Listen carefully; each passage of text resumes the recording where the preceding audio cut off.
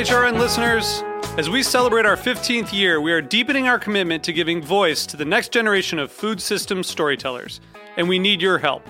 Our internship and fellowship programs help activate new possibilities for underrepresented and underestimated young people through experiential journalism, audio engineering, and production training.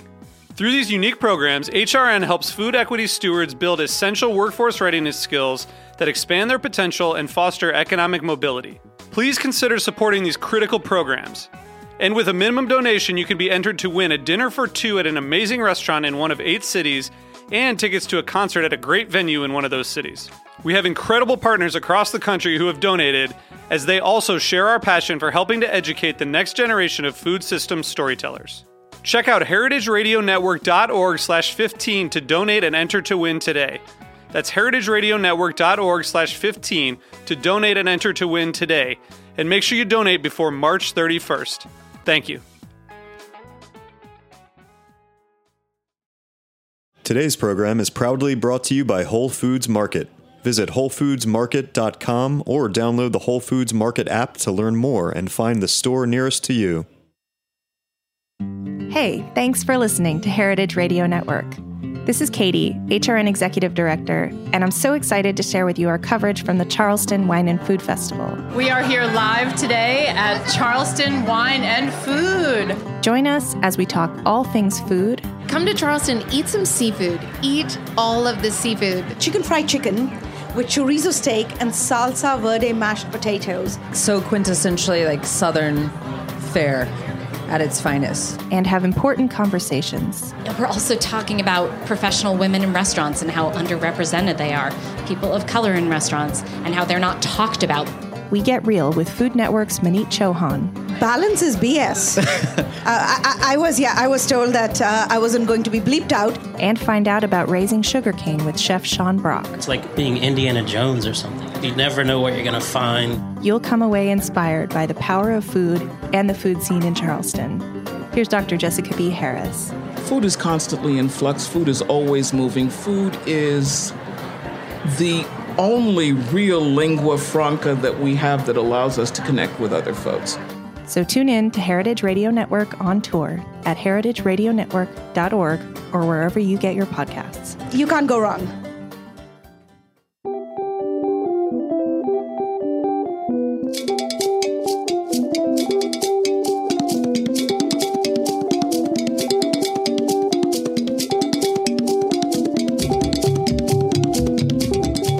Hello and welcome to Food Without Borders, a show about immigration, food, and politics on Heritage Radio Network.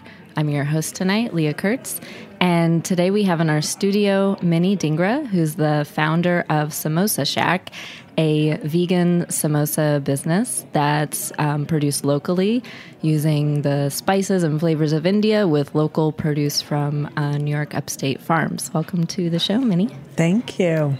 It's a pleasure to have you here. I met Minnie last summer at a vegan food festival where I tried her samosas and was instantly hooked, and have had the pleasure of interviewing her before and writing about her for Edible Brooklyn. And so it's a pleasure to have her, back and to be able to talk about how she got her start in food and, how it's kind of developed over the years since she's begun. So, Minnie, you are originally from Kolkata, India, and by way of Buffalo, you came to New York, right? So can you talk maybe a little bit about what brought you here, your background kind of growing up?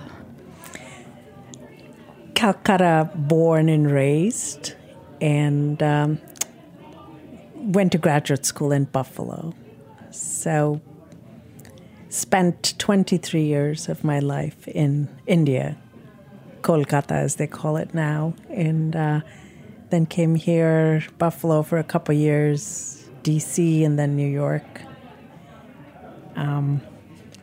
Just grew up surrounded by food, Indian food, my mother's kitchen. Yeah, and did you cook as a child? Were you always interested in food? I kind of know the answer to this. It's a leading question, but it's a fun story. No. I'm the the second of two girls, the middle child, and I was the tomboy, cut my hair when my mother wanted me to grow it, and just playing outside all the time. Whereas my sister was the one who took home ec in school, and I don't even remember what I took, but it was always like math and just other things, not interested in cooking. So your trajectory to, food or being in the kitchen as a profession was not at all. No. And what did you cook for yourself at what point when you came and moved to the U.S. for college? Like, how did you deal with being removed from the food that you had grown up eating? So initially I was in the dorms, and it was a shared kitchen, limited, resources, what you could do, what you could cook. But it was almost the desire to make it feel like home, and nothing makes it feel like home more than food, So I had my one pot. You'd carry it to the common kitchen and cook and clean and bring it back. You kept it in your room. I had a roommate, so it was a tiny space. Wow, and had you been sent with like a masala dabba, like your own spices? I how did that work? I did bring a dabba because I had a lot of luggage, but I brought spices and things that I knew I would like to cook, that I like to eat. I had written down a few recipes with my mom and one of my aunts, but never really cooked before. I mean, I watched them cooking, so it wasn't intimidating. I was like, I can do this. I've seen it all my life. And so watching and then applying was not like a clunky process. It happened pretty smoothly for you. Yeah, I mean, I'm sure there was trial and errors, and nobody else was eating it but me, so it didn't matter. But I'm sure, it was a journey to getting it to the right taste of home. Right, yeah. And you grew up vegetarian, correct? Most part, not from the very beginning, but most part, yes. And was that difficult living in Buffalo? In the, like a few decades ago, probably. Yeah, it was my first time away from home. I lived at home during college too, and I was the first child to leave home. Like, my sister got married and moved 10 minutes away from where we grew up. And it was a little bit of a battle moving. My father didn't want me to move this far away and all of that. So it was a huge adjustment, physically, mentally. I mean, the weather was crazy. So, yeah, I think it was. I think I was lucky to find my little circle there, non-Indians, but nevertheless my circle, and I still keep in touch with a couple of them. Oh, that's great. Yeah. And so you studied... I got an MBA and with a concentration in market research, because I was always interested in numbers. So. Yeah. Which is useful now, having your own business. But how did you kind of get into that? Going from having an MBA, working in business and analytics, and then like kind of what launched you into deciding to leave that behind and start making samosas? And how long ago was that? I was just going to say it seems so long ago, but it wasn't that long ago. It was just about 4 years, not quite. It'll be 4 years this fall. So 4 years ago, summer, I had my own business, a consulting practice, and I cooked for a friend's son who was going away to college in England, and Mikey had sort of taken me to play golf, tried to teach me how to play golf a few times and all of that. And I wanted to have him over for dinner before he left, and I asked what he'd like to eat. And he said, can you make me samosas? And I'd never made a samosa before. You usually buy them in India. They're just so easily available. And I said, all right, I'm going to watch a YouTube video and try and figure this out. And I'm a huge one-pot meal person. So I said, I'm going to make a couple of different kinds of samosas and a salad. And so everybody who came for dinner that night actually were very insistent that I should seriously consider selling them. Yeah, wow, after the first go. God bless YouTube. I know, right? And then I didn't believe any of it. So I said, I'm going to invite a different group of friends. And it was summer. I had a little bit of free time. I believe it was August. So I did the same exact menu a week later, next weekend. And I invited a completely different group of friends. And it was the same response. So one of my friends who was part of that group, the second group said, let's go to the Irvington Farmers Market, which was next town over from where I live in Cherrytown. And we went there and asked if I could come sell my samosas there. And, they didn't have room. They had another local Indian restaurant coming there. So they thought we might be stepping on their toes. And so I just left my email address and went home. And I got an email a couple of weeks later asking if I could come to one of their sister farmers markets in Chappaqua. And I had no name for my business, and it was just me.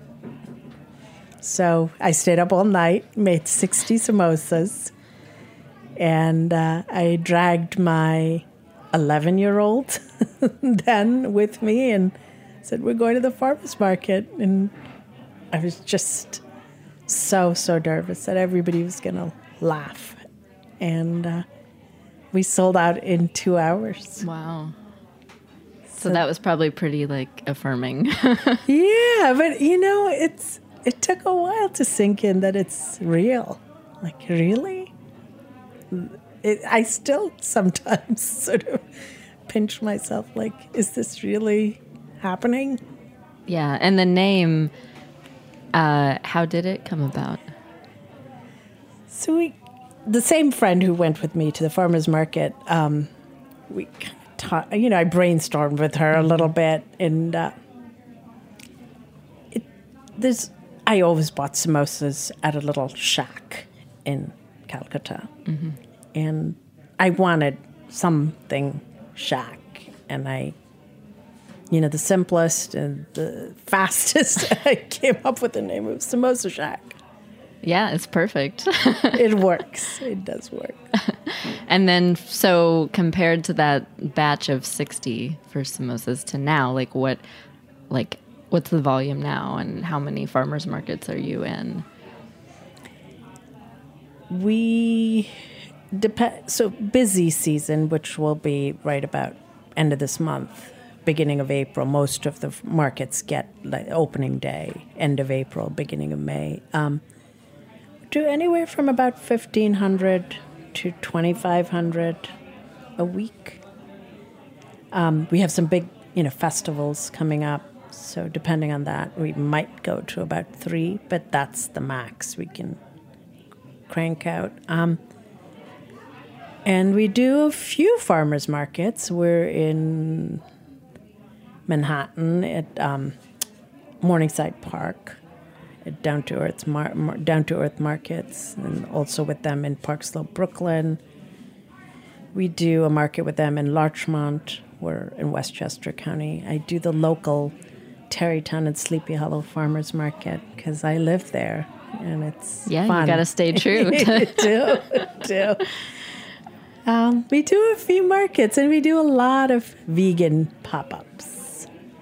Of which there are many and growing. Yeah, no. It's just year. Amazing how much it's and we're confined to the tri-state area, but New Jersey's just kind of caught us by surprise. It's just so much of a need, and they just seemed like they were ready for it. Wow.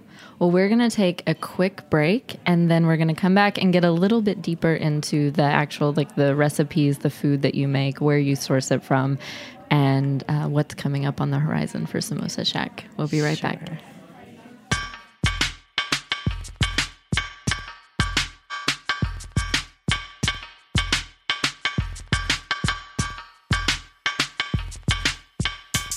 Today's program is brought to you by Whole Foods Market.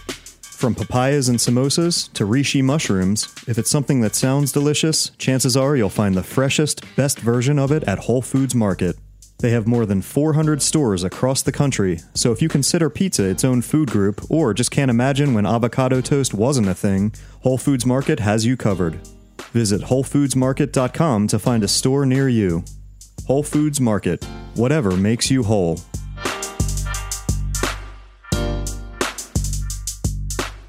Welcome back to Food Without Borders, a show about food, politics, and identity. I'm your host tonight, Leah Kurtz, and today I have in the studio with me Minnie Dhingra. She's the owner of Samosa Shack, a vegan samosa company that sources local produce from farms in upstate New York, but blends that with flavors from India. We've just been discussing kind of Minnie's start into having her own food business. And I kind of wanted to talk a little bit more about what you actually make, because the combinations of, what you can find in the farmers markets and your connections with farms upstate, and then your own incredible talent for imaginative, wonderful, delicious flavors. I can say this with confidence because I've had many of them. It's always surprising and just like, yeah, that sounds incredible. So talk a little bit about how maybe you go about that process of planning your menus and deciding what to make and where you draw inspiration from the most. I'm constantly at the farmers market, so I'm surrounded by fresh produce, fresh vegetables, and what's in season, obviously. And I think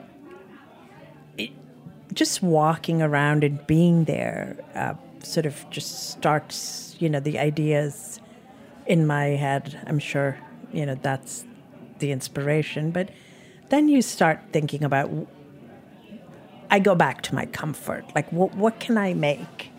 For example, this week we made, and this is usually with our weekly special, we did a parsnip black-eyed peas curry. Mm. And I'm used to the black-eyed peas curry. It's a lobia, North Indian, Punjabi style. But then you think about what can I add to it texturally, flavor-wise, sort of just, and the parsnips are there. There's not a huge variety of vegetables at this time of the year. We're past the squash, but not quite yet at the cauliflower and all of that. It's a bleak time. Yeah. So there's beets, I saw rutabaga, parsnips, carrots. We did carrots, we did beets. This year I haven't done rutabaga yet. So we'd done almost all of them. So just the variety, keep changing it up. So and I almost feel like I want to use all of that. I don't want to feel left out. We're there, and I maybe not at the farmers markets, but generally in the food world, I'm seeing other people use it. So why not in an Indian samosa? Yeah. So just the parsnips were perfect. They were roasted with chaat masala. They're a little sweet. And then we incorporate it into the lobia. I mean, just careful also that we have to put it into a samosa. So I can't get too crazy, but I try and get crazy. And where do you get your spices from? That's something you probably can't easily procure at the farmer's market. No, we don't get any of our spices from our farmer's market. We are starting, so it was started with my local Indian store, but we're starting to move over to a very hyper-local spice company. Amazing. Burlap and Barrels, started by Ethan. I tried his turmeric, and he sent me samples, turmeric, cardamom, and chili powder. And my food has never tasted the same. Wow. So we're sourcing spices from them. Vegetables, this is what is exciting this season. So we've been getting organic vegetables from a local farmer that I met at one of my farmers markets, Ramsey, New Jersey. That's one of the markets we do. Blooming Hill Farm up, it's Blooming Hill, New York, I guess they're in. Guy Jones is the original farmer. Pretty big operation. He supplies to like Union Square Cafe. And so we're the smallest delivery for him, but he comes to Tarrytown on Wednesdays for a few restaurants. So he brings to us, but even more exciting than that, one of our local farmers who I've gotten to know through this food process is growing some Indian vegetables for me. Oh, wow. Oh, that's fun. She's got green chickpeas, so she's going to harvest them, when they're just green. She's doing some Indian squashes, a bitter gourd. Fenugreek is what I've been begging her to do because I use dry fenugreek now, and it just doesn't taste not the same as fresh. Yeah. Oh, wow. Well, that's exciting. It is, yeah. This will be the first year, and she's doing it specially for us. Deb Taft at Mobius Fields. Thank you. And you've built quite a wonderful community, right? I don't know how many friends you had that were farmers and, in the food world prior to starting this business, but it's kind of neat to, have all these little connections that are kind of not just, meeting a need and helping you prepare samosas, but truly a good support system, I'm sure, and the familiar face kind of maybe you need at the farmer's market at the food events to lift your spirit or... Yeah, no, it's absolutely amazing. We've built little pockets of, so we have our little farmer's market world, then we have our, vegan pop-up. We don't come across a lot of vegan businesses at the farmers markets, but then we see them when we do all the pop-ups. We do vegan market here in Bushwick, Brooklyn. It's once a month. We do a bunch of them. New Jersey Veg Fest. We started with Morristown. Now we're in Asbury Park. She is just exploding. She's just a year old. Kendra and Marissa. Wow. Two ladies dedicated to spreading vegan food, good vegan food. Yeah. So we have all these little pockets that we've kind of somehow coalesced, and you go here and you go there. You're in the center of that Venn diagram. Yeah, and it is kind of funny. You would think there would be more vegan companies at the farmer's market. Like, that's what we eat. They're vegetables. I know. Why aren't they there? I guess it's just... Yeah. I mean, there's few, condiments like sauces and stuff that are I don't buy a lot of sauces and stuff because You're making it. Yeah. But so I'm not 100% sure, but I do feel like there might be a couple. Yeah. Well, I know of like Barry's Tempeh. He's there. Yes, you're right. He pops up in Greenpoint at the and he comes to Farmers Market. And he does. Yeah, he gets around. Does. Yeah, he does. He does. It's good tempeh. The original. Yeah, very good.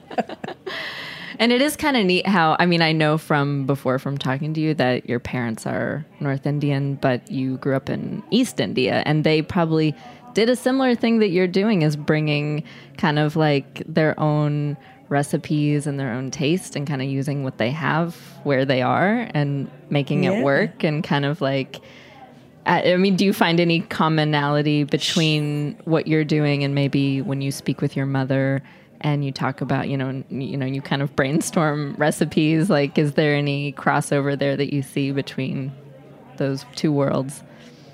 Yeah, a little bit. My father was not very much into Bengali food. He was, Bengali food tends to be, less heavy on the spices. They even use sugar in some of their savory dishes. So like the dal, for example, will be a little bit sweeter than a North Indian dal. But my mom sort of brought some of, so she cooks a lot with mustard, which is not a North Indian thing, but it's completely Bengali sort of way to, there's mustard sauce. So they're very famous for their fish in mustard sauce because it's so easily available. But she brought, she makes a mustardy kind of potato dish, like a sabzi, which my father wasn't a big fan of, but we all enjoyed it. So it was made and it was served. So I do see a little bit. He had leftovers that night. Yeah. But yeah, no, I see a little bit of it. I think I mean, when I talk to my mom, she cringes a little bit. Like, what are you doing? You're putting this in that and that in this. Carrot, kale, what? I know. We did a pop-up at a distillery up in Hudson a couple months ago, and we've been going once a month now. We did, for Valentine's Day, we did a halwa pie. And she's like, what are you doing? You're making halwa, which is perfectly fine, but then you're putting it in like a pie shell. So I've stretched it a little bit, but it still tastes good. That's what I tell her, Mom. It tasted good. It tasted really good. Yeah, and I've had the pleasure of meeting your mother. She's absolutely delightful. When she was visiting you and cooking together, and like, kind of, do you feel like you've taught her some things now? I mean, the roles reversed in a way now that this is what you do for a living. Little bit. She's still my go-to. I can't get hold of her. Mom, call me. But she sort of sees where when you're cooking in volume, that like there's a certain way she chops and I'm like, Mom, we need to finish this like in an hour. We don't have 3 hours. So I don't take her a lot to my kitchen. It's sort of, we're moving at a fast pace. But the fun part has been recipe testing with her at home. Let's try this, let's try that. The last time she was here, and I had never cooked with jackfruit before, but we played around with a jackfruit biryani. And now we bring it to all our vegan pop-ups. Oh, wow. And it's been so well received. So well received. That sounds incredible. I'll have to get you some. Yeah. Well, and yeah, not only samosas. I know you do the bel puri when you often. When you do a pop-up, always right? At all our events. But you're starting to introduce more like non-samosa foods. Yeah. That's exciting. It's people ask for it. We've started bringing chai to all our farmers markets. We, grind the chai spices ourselves. Just what I drink at home every morning. And people are used to, the concentrate, the chai syrup, which is not what chai is to me. Mm-hmm. So I've been talking about it for so long and talking about how, samosa and chai are the perfect combination. So we finally started bringing that. We started this winter, so we'll probably do like an iced chai version for the summer. Do you think you'll maybe like start kind of incorporating that? I mean, like I know you make your own chutneys that you sell, like canned as well. But does chai work that way for you? Like, would you consider packaging it? Or so we've been asked now. Okay. And I think, we will eventually. There's just so much I can do. Yeah, exactly. Yeah, you're one woman. Gosh. But one woman with a 15-year-old and a puppy, right? But I'm sure that is inspiring for your daughter to see you kind of, strike out on, I mean, like you said, you had your own business before doing consulting, but then starting in a brand new field, later in life and kind of reinventing yourself. That's you're a very strong character for that. And, I'm sure that's something that's really inspiring as far as just like, hey, anything you want to do, like you can kind of do it. Yeah, no. She gets reminded about it a lot. She doesn't say a lot about it. But I always, my biggest story to her when she's nervous, and she's got that little bit of a nervous tendency. You remember when we were going for our first farmers market? I was so afraid that everybody's going to laugh at me. And she's been a part of it from day one. Like it or not, she's been here and there. I drag her along everywhere. And in the past few years, has, like you're an immigrant family, like has that shifted at all with kind of like the way the political climate has kind of worsened in some ways? Have you kind of experienced any of that being in such a public space, selling your samosas? I haven't experienced it personally, and maybe I've just been so lucky. But I think the conversations have changed, even in our kitchen. Yeah, I have a couple other people helping me, and we're all immigrants. So conversations between us, conversations with customers, conversations with my daughter at home, those have changed dramatically. And what kind of, can you maybe like extrapolate on that? Just, so I feel it. Like I never felt it before, that I am an immigrant. I mean, well, we all are, but some of being a more fresh. Yeah. I mean, I've been here for 20 years now. Yeah. But just, I never had to sort of, I probably had to remind myself before. And now it's just in your face. So that feeling, you're just a little more guarded and, but direct experience, and then conversations with my 15-year-old. There's always something on TV, and we're talking usually in the car. And what does this mean? What does that mean? Why do we feel like this? And she was born here, so it's a different feeling for her. But then she hears all this from me, and she probably senses some of it in me. So I've never been so conscious of the fact that I am, I came from a different country, and I spent as much time in the other country, or a little bit more, as I have here. But all my formative years were in India. And now that you've been here, like you said, almost equally as long, do you feel equally American now as you do Indian? Is it kind of just like this duality that you live with, or do you still feel like one definitely, like you're definitely, one is now maybe even more important to own, and this like immigrant pride to kind of put that push back that's kind of needed? I think I'm always going to be Indian at heart. I mean, it depends on the day. But for the most part, I'm Indian, who is an American too. Yeah. And loves being here and loves being a part of society and my groups and my community, and, doing what I do because it connects me to who I really feel I am in my heart. I'm Indian. But that, it changes day to day, but that feeling stays, that I am Indian. Yeah, and that's a good thing. Yeah.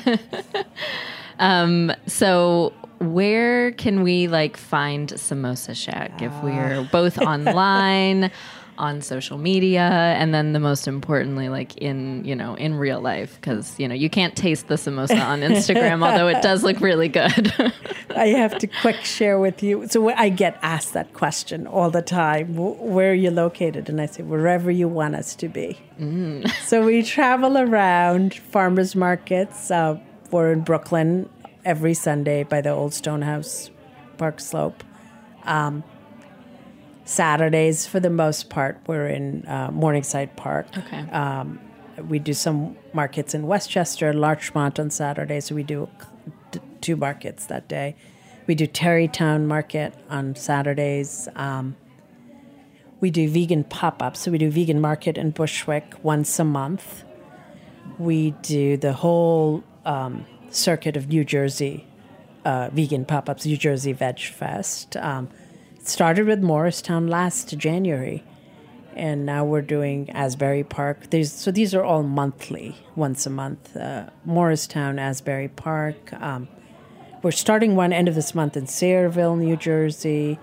We're going up to Worcester, Mass. to do New England Veg Fest. Wow. And this month, that'll be the farthest. Samosa Shack is getting around. Oh, gosh. I don't know how I'll be sleep driving, but that'll be the farthest. We'll do a big Veg Fest at the Meadowlands in the fall. We'll do Vegan Street Fair again. Okay. There's Vegan Dale Festival coming up on Randall's Island. Oh, wow. We'll do that. So just, you know. And you're pretty good about posting that on social media. I always post. Yeah. So every Thursday. And what's your handle on? Samosa Shack NY. Okay. Every Thursday is our schedule. And then every Friday I post what's new, our weekly special. And I take you on the journey along with me. Oh, well, it's a beautiful one so far. I can't wait to see what happens, how it grows. Bringing on the chai. We're just starting to think. Subconscious mind. I don't think it's reached my conscious of retail. Yeah. Wow. Yeah. Well, because you're in a few vegan shops like Riverdale, which is a vegan cheese shop, and there's some other places where your samosas are do kind wholesale, of like hanging out. Yeah. Actually, I just delivered to Riverdale before I came here to you. Yeah, all in one. And I've got some fresh samosa filling. This is the parsnip and black-eyed pea curry with me. I'm going to take home and enjoy. Minnie, thank you so much for coming on the show. It's such a delight always to chat with you and to hear, kind of more about both your background, but also what's going on, because it's exciting. It is exciting. The food world moves fast. I know. I'm not fast enough, but thank you so much for having me. It's always fun to see you and talk about Samosa Shack. Yes. Well, and thank you for listening. This has been Food Without Borders on Heritage Radio Network. Tune in next week to hear a new episode at 6:30 p.m. and have a wonderful evening.